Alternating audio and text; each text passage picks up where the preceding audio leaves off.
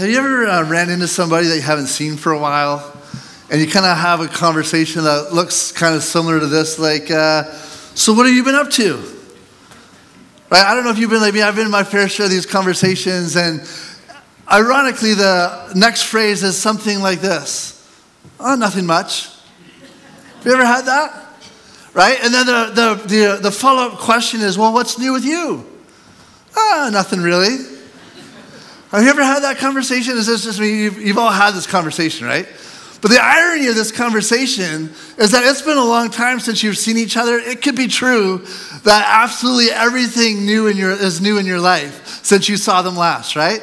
You might have moved, you might have changed jobs, you might have got married, you have kids. There's always something new, and yet somehow we have come to this point in the conversation where we're like, it's too much to get into it, so I'm just going to go, nothing much.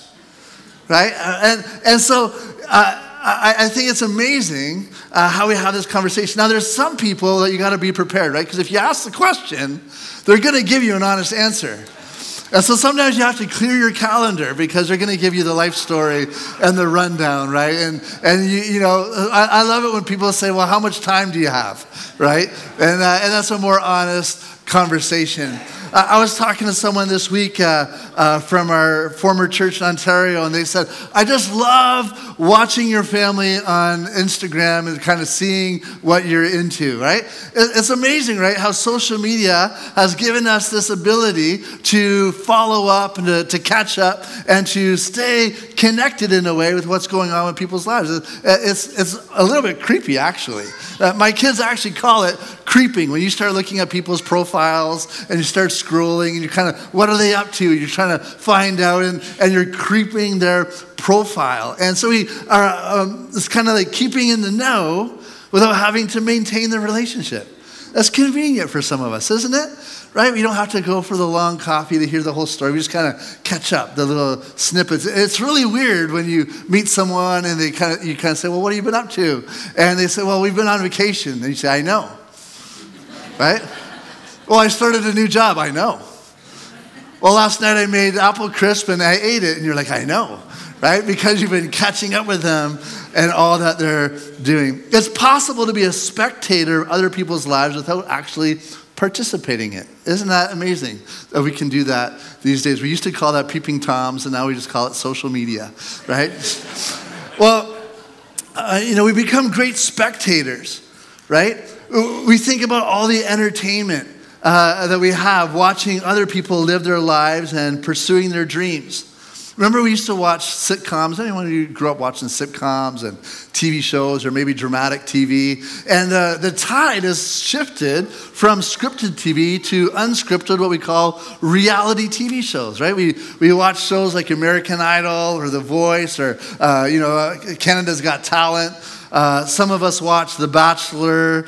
I don't know, no conviction about that. The Kardashians, I don't know about that. I did find a new show recently, though, that I kind of enjoy. It's called Alone. How many would like to be on a TV show called Alone? This is amazing. Some of you I know, you'd love to be on the show. They basically take contestants and they drop them into the wilderness in Alaska or in Labrador, and their goal is to live alone as long as they can. And so they live as long as they can. There's people spread out all over. They don't know who's where, and they just live as long as they can. And they go like 3 or 4 months living off the land alone until they tap out and say, I can't take it anymore. And the person that survives the longest wins. Isn't that amazing? Some of you would be like, that is the reality show for me. Sign me up. Right? How many parents over the past summer have talked to your kids who have been spending all their days on YouTube and Instagram and TikTok, and you said something like, stop watching other people live their lives and go live your own life, right? But it's not just kids. If we're being honest, some of us, we find ourselves just in this place of watching people live their own lives. Even these days, it's not enough to simply watch sports. All right, fantasy sports have become a big thing. I love fantasy football. Fantasy sports is where they take these players and you draft them to your team and you put them on your roster. And so now you're watching them every week to see how they are performing. I didn't know what was happening over there. In my mind, I'm like, don't look, but I just couldn't look. She's so beautiful. Anyway, anyways, getting back to fantasy sports. So you draft these players in a team, and then you watch them, and you're faced with a conundrum. This is the conundrum of fantasy sports. Do I cheer for my real team in real life, or do I cheer for my fantasy players? Right? Like when your fantasy team is playing against your real team, it's like, I'm not sure who to cheer for, like the real players or my fantasy players. And you're sort of torn in this place. You're involved mentally, you're involved emotionally, you're all connected to what's happening in these realms. Some of you just love that reality TV. You have people you're cheering for, people that you love. You're connected mentally, emotionally. But physically, we remain separated from what's going on. We're detached from personal involvement or personal investment, right? We're detached from personal involvement or personal investment in the outcome.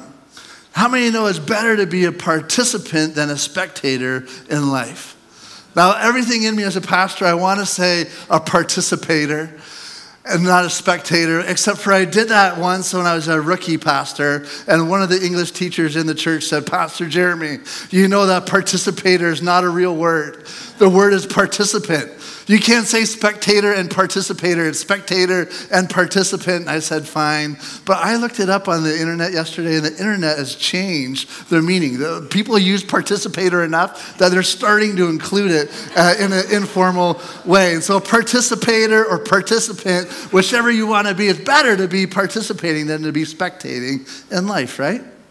Well, we've been in this series, if you're just joining us, that we're called Life Shared. Life Shared, and if we had a tagline to this series, it would be called Everyone, Everywhere. Would you see that with me? Say everyone, everywhere. This side of the room, say everyone. Everyone. This side over here, say everywhere. Everyone. Thank you. That's amazing what you'll do if I ask you. It's incredible. But we want everyone everywhere in our city to experience the love of Jesus Christ. As a church, we want everyone everywhere in our region to experience the saving grace of our Jesus. And so what we've been talking about throughout this series is that wanting something and dreaming about something is different than seeing it take place.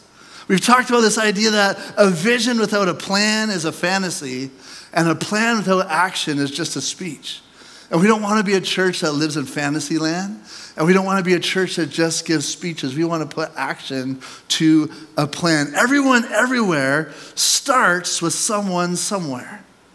We've been talking about that. Everyone everywhere starts with someone somewhere. And so we felt like God had put it on the heart of our leadership to start this fall ministry season, equipping and inspiring our people on how to be involved, not to be spectators, but how to talk and share with the people we love about the Jesus that we love.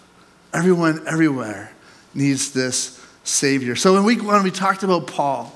And we talked about how he had this growth mindset, how he had a change in perspective that created a change in his purpose. He changed how he saw himself and the people around him, and it created a change in how he saw his purpose and mission to the world. Last week, we talked about Peter, who stopped, looked, and listened. We talked about how it's the power of Jesus that changes and heals people's lives, but it's the hands of you and me that Jesus uses to lift people up. And Jesus is saying, can you lend me a hand? And our response to him last week was, yes, Lord, we'll do whatever we can do.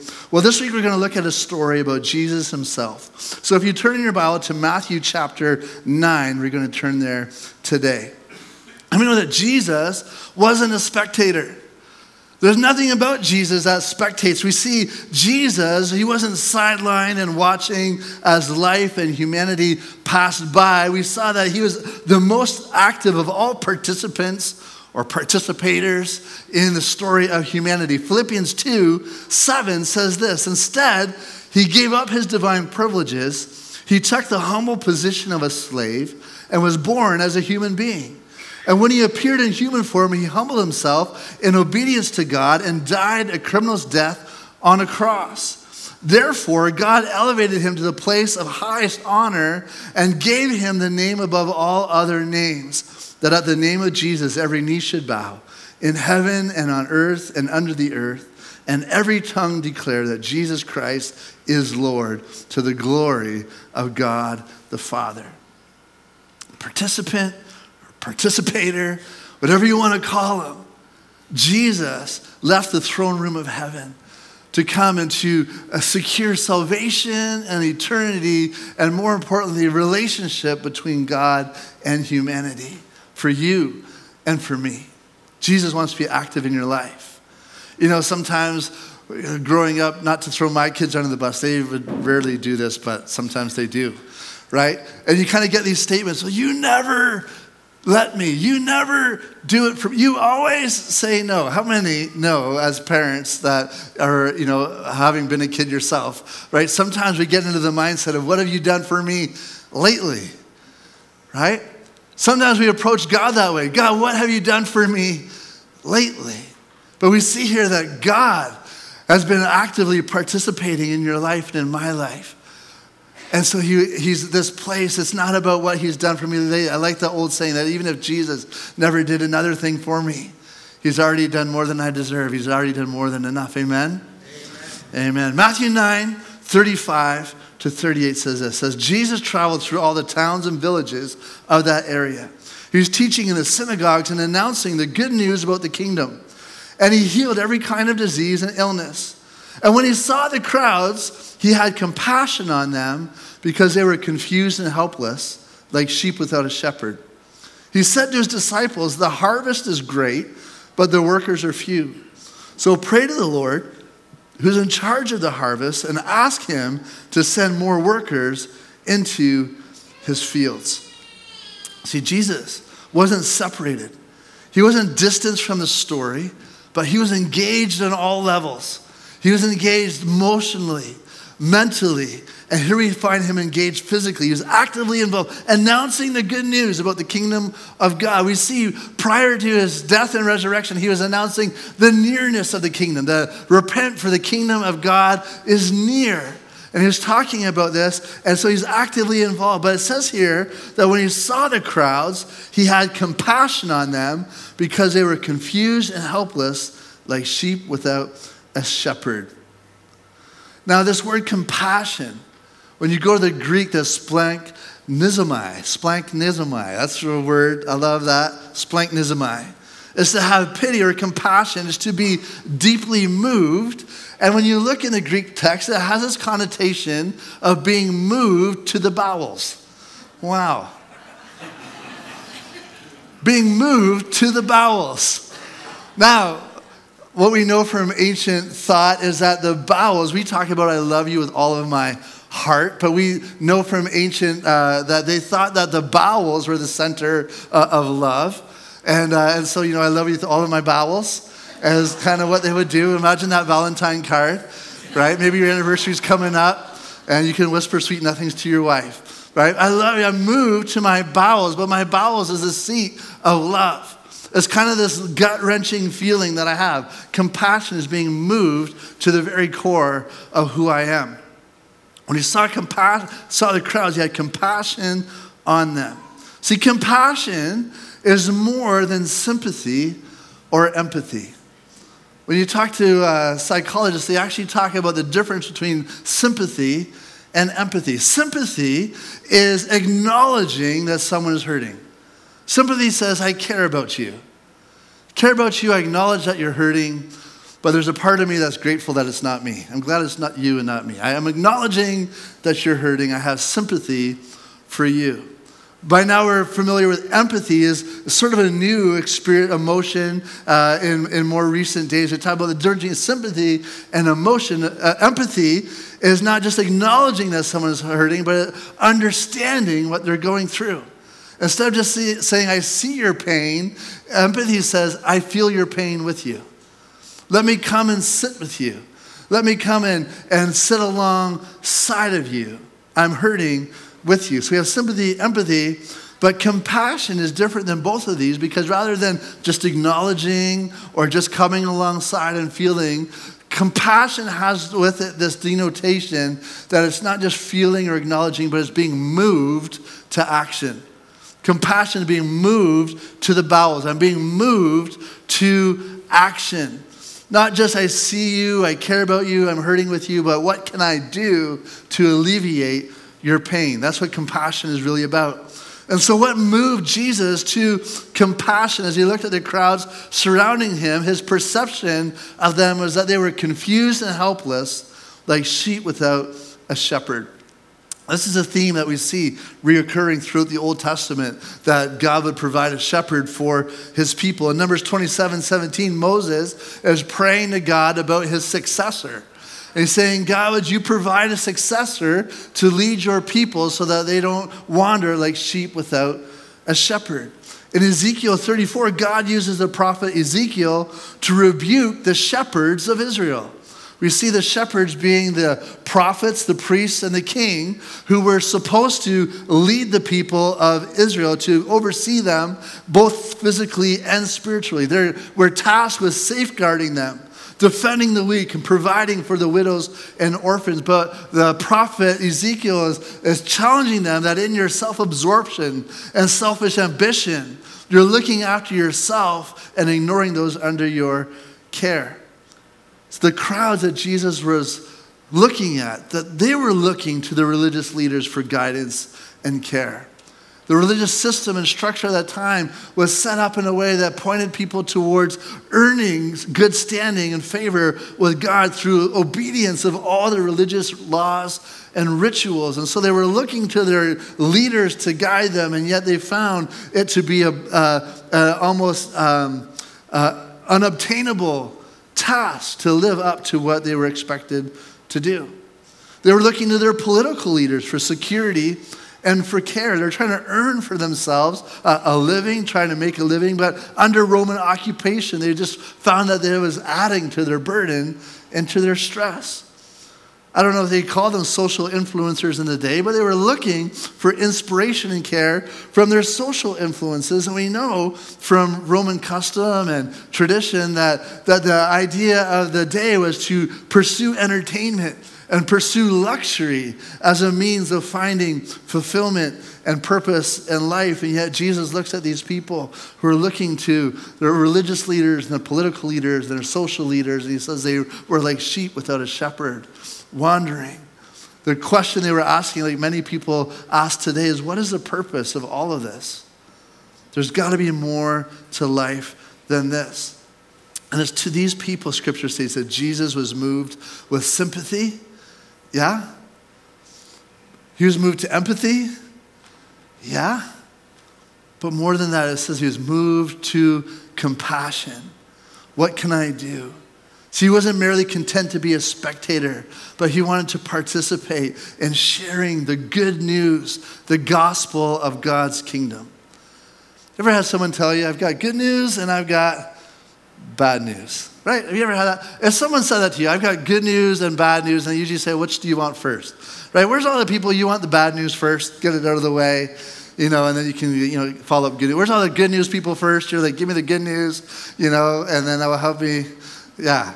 Well, with Jesus, it wasn't good news and bad news. It was all good news. It's all good news. How many of there's some people that you don't want good news, bad news from, right? Like you don't want your doctor telling you I got good news and bad news.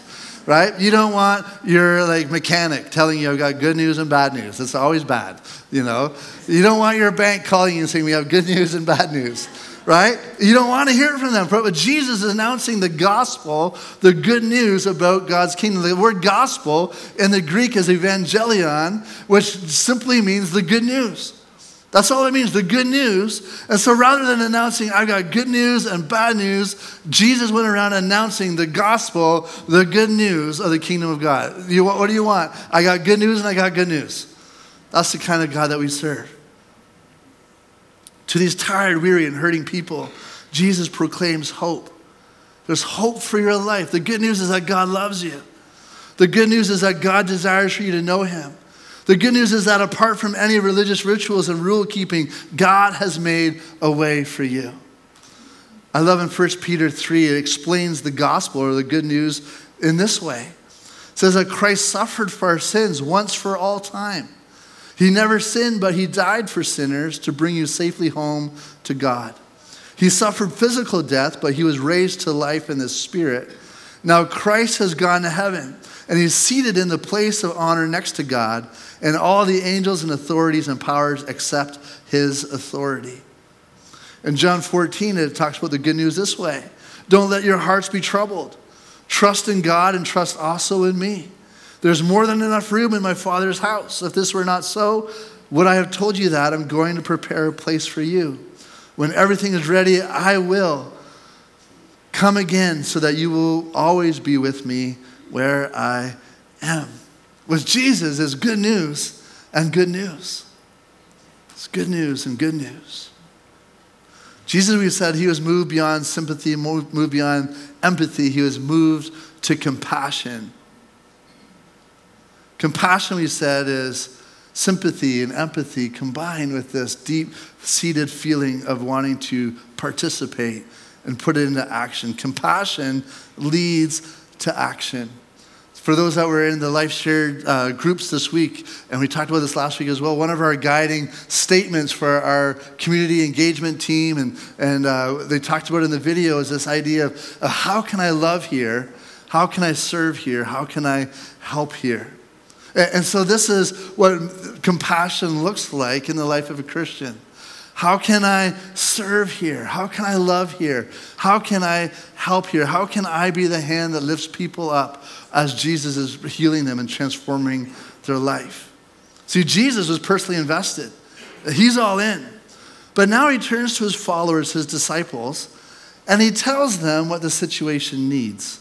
He explains to them, hey guys, let me talk to you about my observation, and then this is how I want you to be a part of the solution.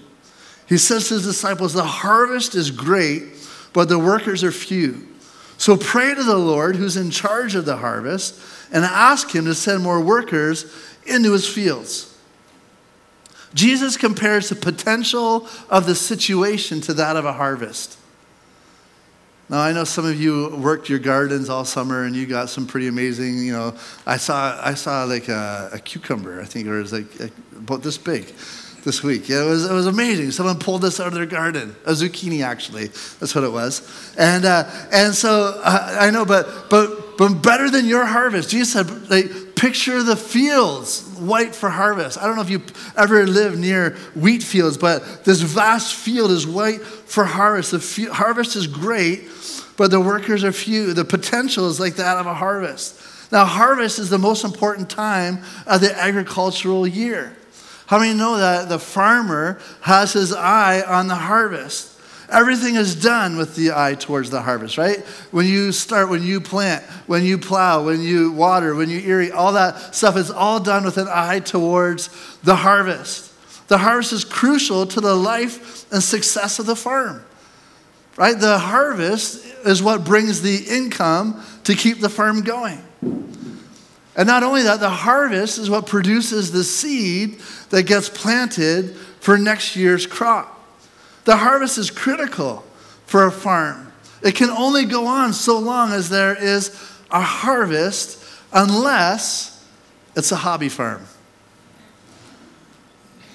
Unless it's a hobby farm. See, a hobby farm doesn't see the harvest as a goal. Right? For the hobby farm, it's something to do for fun. Something to do to stay busy. It's something to do to amuse yourself because you always wanted goats and cows or something. I don't know what it is. But for the hobby farm, the goal isn't the harvest. The hobby farm is often a side project to your other goals and life pursuits. Something you do on the side. Christianity, if we're careful, can stop being countercultural and can just become a subculture of our world. Christianity, if you allow it to, can just become a subculture. We have our own movies, we have our own music, we have our own concerts. Anyone go to Kelowna this weekend to see Jeremy Camp? Woo! We have our own fictional reading, we have our own funny t-shirts, we have this whole subculture of Christianity. But Christianity, without an eye towards the harvest, can become something that we do for fun. Something that we do to stay busy. Something that we do for entertainment.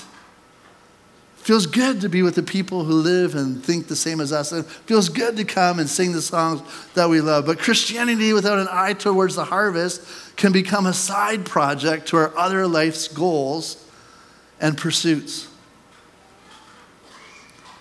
Now, even church work can keep us busy and distracted from God's kingdom work. As a pastor who works full-time at the church, let me tell you, even church work can keep us distracted from having an eye on the harvest. If we become all about doing our own subculture and what's fun, it can become a hobby farm if we don't have an eye on the harvest. But Jesus is moved by compassion because he sees the pain of the people and he sees the potential of the harvest, and he turns to his proteges and he says, we need to pray and ask God to send more workers into his fields. Now, in all your praying this week, how many times did that theme come up in your prayers? Maybe you're here and you're like, oh, Pastor Jared, I'm trying to grow in prayer. I'm trying to spend more time in prayer. Here's an idea. Why don't you add this to your prayer life? Pray that God would spend more workers for his harvest. I was really moved by this because we need more pastors and missionaries and evangelists and leaders. I experienced that, as you know, we did a pastoral transition with our children's pastor, and we're so glad that Pastor Nadine has come on board. She's going to be with us full-time and permanently, so we're really excited about her working with our children and family, and so that's a really great that we're looking for. But here's what I want you to know. When I found out there was a transition, I started calling some friends, and I sort of said, do you know anyone? Do you know any kids pastors? Do you have anyone in the wings? And you know what I kept hearing? Nope. Don't know anyone. We're looking for one ourselves. They're hard to come by.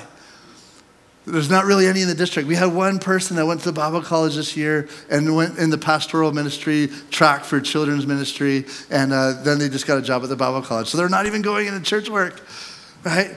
And so I was convicted, man, we really need leaders and pastors for our churches. How many know our pastors are aging like every other industry, right? We need people to step up and fill these churches. But even more importantly, we need spirit-filled believers who permeate everyday life in all the everyday spaces of our community. We need spirit-filled teachers and accountants and bank managers. We need spirit-filled mechanics and commercial truck drivers. We need spirit-filled people in every sphere of our community. So I was convicted about this. I was inspired. You know, many of you, Pastor Ken Russell is our district pastor, and he was here a few months ago. And he was inspiring me because he took this verse to heart. And he set an alarm on his watch every day at 9:38 that reminds him to pray that God would send workers into the field. 9:38, this is Matthew 9, verse 38. That's what we're reading. At 9:38, he prays every day that God would send more workers to the field. Jesus told his followers to pray and ask God to send more workers. If you remember back to our series about prayer a few months ago, we talked about this idea that prayer is more than an appeal. Prayer is about aligning our lives to God. When we get into prayer, it's not just about asking God to do something. We're actually aligning ourselves to God. Prayer isn't about turning God to us, but about us turning to God. C.S. Lewis, he wrote, said, I don't pray to change God's mind. He said, prayer changes me.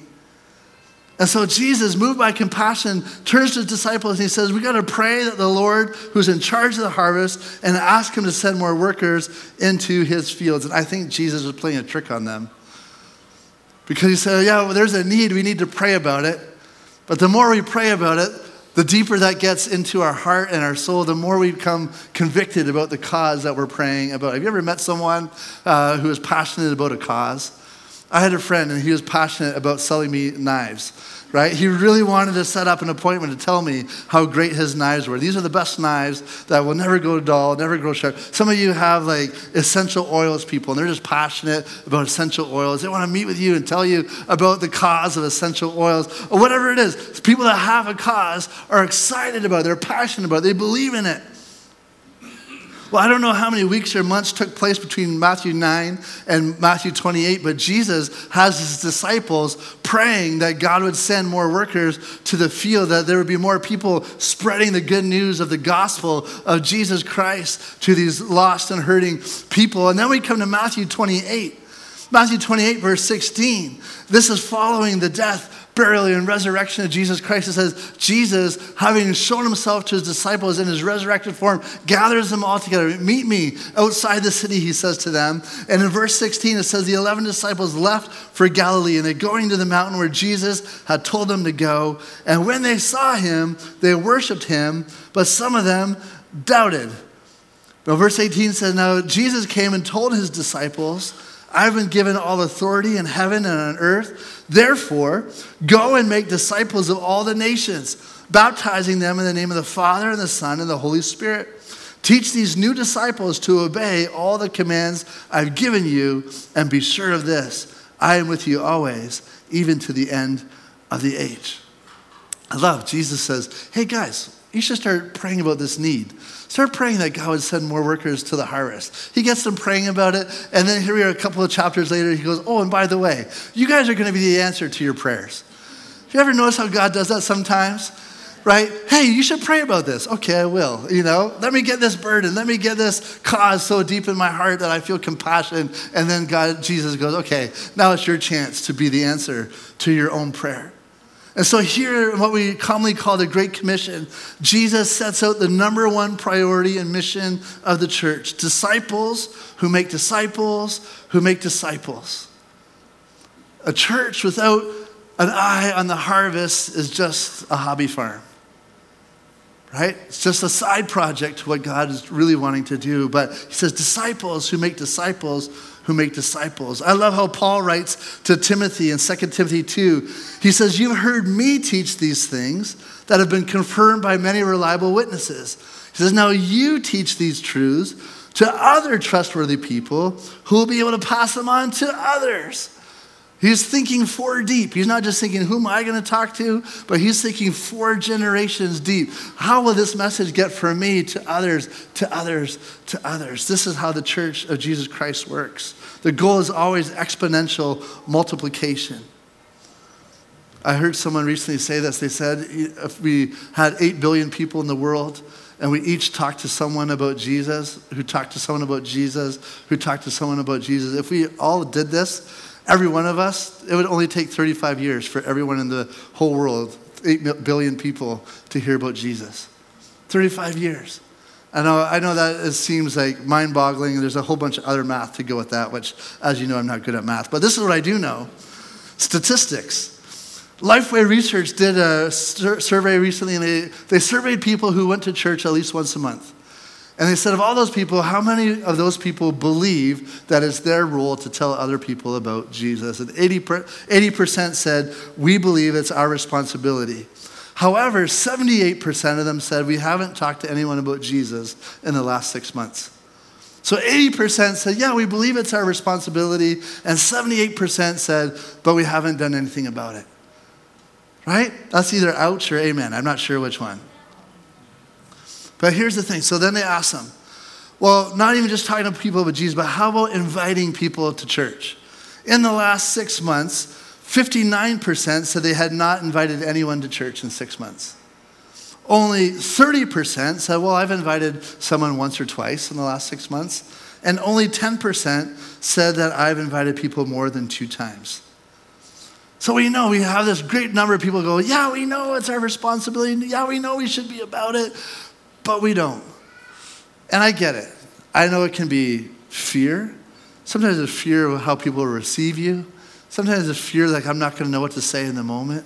It can be fear that like my life, maybe a future version of me when I get my stuff together, then I can invite somebody to Jesus or at least invite them to church. But I think that the thing about Jesus Christ, disciples making disciples about making disciples, we make it a lot harder than it needs to be. It's about simply sharing our story. If you had baptism a few times this year, I love all the times you have baptism. As I got looking and talking to people who are getting baptized, and I asked them, how did you come to faith in Christ? How did you start attending our church? This is what I heard from people in our church. It was my friend from school who invited me. It was someone I was working with, doing community service with. They invited me. I was at a food truck, and the guy that owns a food truck invited me. I was at a CPR course, and the guy running the CPR course invited me. I have a family member who's been inviting me for years, and I finally said yes. We ran an Alpha course in the spring, and someone invited me. And then there's a rare person that says the Holy Spirit drew me to watch online, and I got connected that way. How many know that even when we're doing our best efforts, the Holy Spirit's already at work, working in other people's lives, even when we don't know it? And so my challenge, I'm so challenged by this. And this is what I'm challenged by. Jesus saw the people, and this is what he said: there's more ready to be brought in than there are to help bring them in. That's what he's saying. There's more ready to be brought in than there are ready to bring them in. I know we look at our world, I look at my world, I look at our city, and I go, Jesus, I think you might be mistaken. It doesn't seem like there's that many who are interested in coming to know you. But how many know that Jesus is always right? Jesus sees the hearts of people. Jesus knows what the Holy Spirit is stirring in other people's lives. Jesus says there's more ready to be brought in than there are ready to bring them in. And so he says, I want you to pray. And I want you to be a part. Don't be a spectator to the harvest, but be a participant. What if this moment right now as a church is a moment in a season where God says, I'm ready to do something great in your city. I'm ready to do something great in your region. There's more people ready to be brought in the Okanagan Valley than there are people to bring them in. Can you imagine? That's what Jesus is saying here. If we really believe him and take him at his word. You know, as a church, we've been blessed. We've been thinking, wow, God, this is so great that you're bringing all these new people to our church. We're starting 2 services because we want to make room for those that are here already, but also for those who are not yet in the room. How many know in 2 services, we'll have double the amount of time and space and place for people to come. And so we are creating space for you to invite your friends and neighbors to church. So here's what I want us to do. 3 things this week. The first one is this: to start praying that the Lord of the harvest would send out more workers to bring them in. Matthew 9:38. Would you join me for the next 7 days to pray at 9:38 in the morning or the night, whichever one you want to do, but I'm a morning, I'll do morning, 9:38. Would you set your alarm? You can do it right now. Put an alarm on your phone, 9:38. Set it on your phone, put it in your calendar, make it pop up. Whatever you need to do, 9:38, say, God, I just want to pray right now that you're going to send more workers. You're going to send pastors, evangelists, missionaries, leaders, sending kids to Bible college, sending second career people to Bible college, sending people in our own community, doctors, nurses, lawyers, mechanics. Would you send more people? Give us boldness and courage for the hearts. That's step number 1. Would we pray Matthew 9:38? Number 2 is this. We've been building towards something in these last 3 weeks. And so we've been doing life shared in our life groups, in our big group life group. Next week, not this week, but next week, we're going to do Full Send Week. Full Send Week is when we're all going to go and find someone to share our story with about how Jesus has changed and transformed our life. So to get you an advance notice, you got to book something now for next week, because I know how people are, right? So plan a coffee, invite someone over for dinner next, 2 Friday nights from now or whatever it is. Plan now. How am I going to have a lunch or a coffee? What can I do to create an opportunity where I might be able to share God with someone in my life? The third one is this, is prepare. Prepare in advance. What am I going to say to them when that opportunity comes? How am I going to share what God's done in my life? We should all simply be prepared. Here's a simple format for you. What was my life like before I met Christ? Who was I? What did I do? Where was I at? How did I feel? How did I meet Christ? Give me some details. How was I invited? What was that experience like? And then how has my life been different after I met Christ? What's been happening? How have I been changed? How's God been working in me? It's as simple as that. Who was I? How did I meet God? What difference has that made in my life? How do you know that all we can do is we can only prepare? We We can't make the Holy Spirit move. We can't make the opportunities come, but when we prepare, I think God always comes and he honors our preparation. So we're going to pray into it. We're going to create an opportunity. Perhaps it'll be the opportunity. Then we're going to prepare what might I say when the opportunity arrives. Because here's what I know. We need to pray that we would be more than spectators in the kingdom of God. We want to be participants or participators, however you want to say it. That the hobby of Christianity wouldn't keep us busy and entertained, but that we would have our eye on the harvest of what God wants to do. There's more ready to be brought in than there are to help bring them in. That's what Jesus said.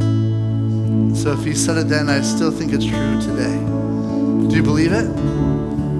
Do you believe it?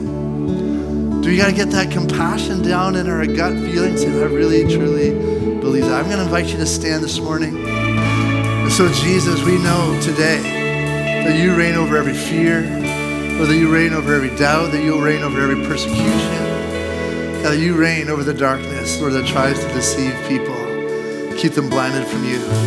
We pray, Lord, that there would be a great awakening in our region, Lord Jesus, of people whose eyes are open to see you at work around them. God, that you would use us to come alongside them, to guide them, and to shepherd them towards you. Lord, that in our lives they would see something winsome, that in our message they would see something convicting, that your Holy Spirit would do what we can't do.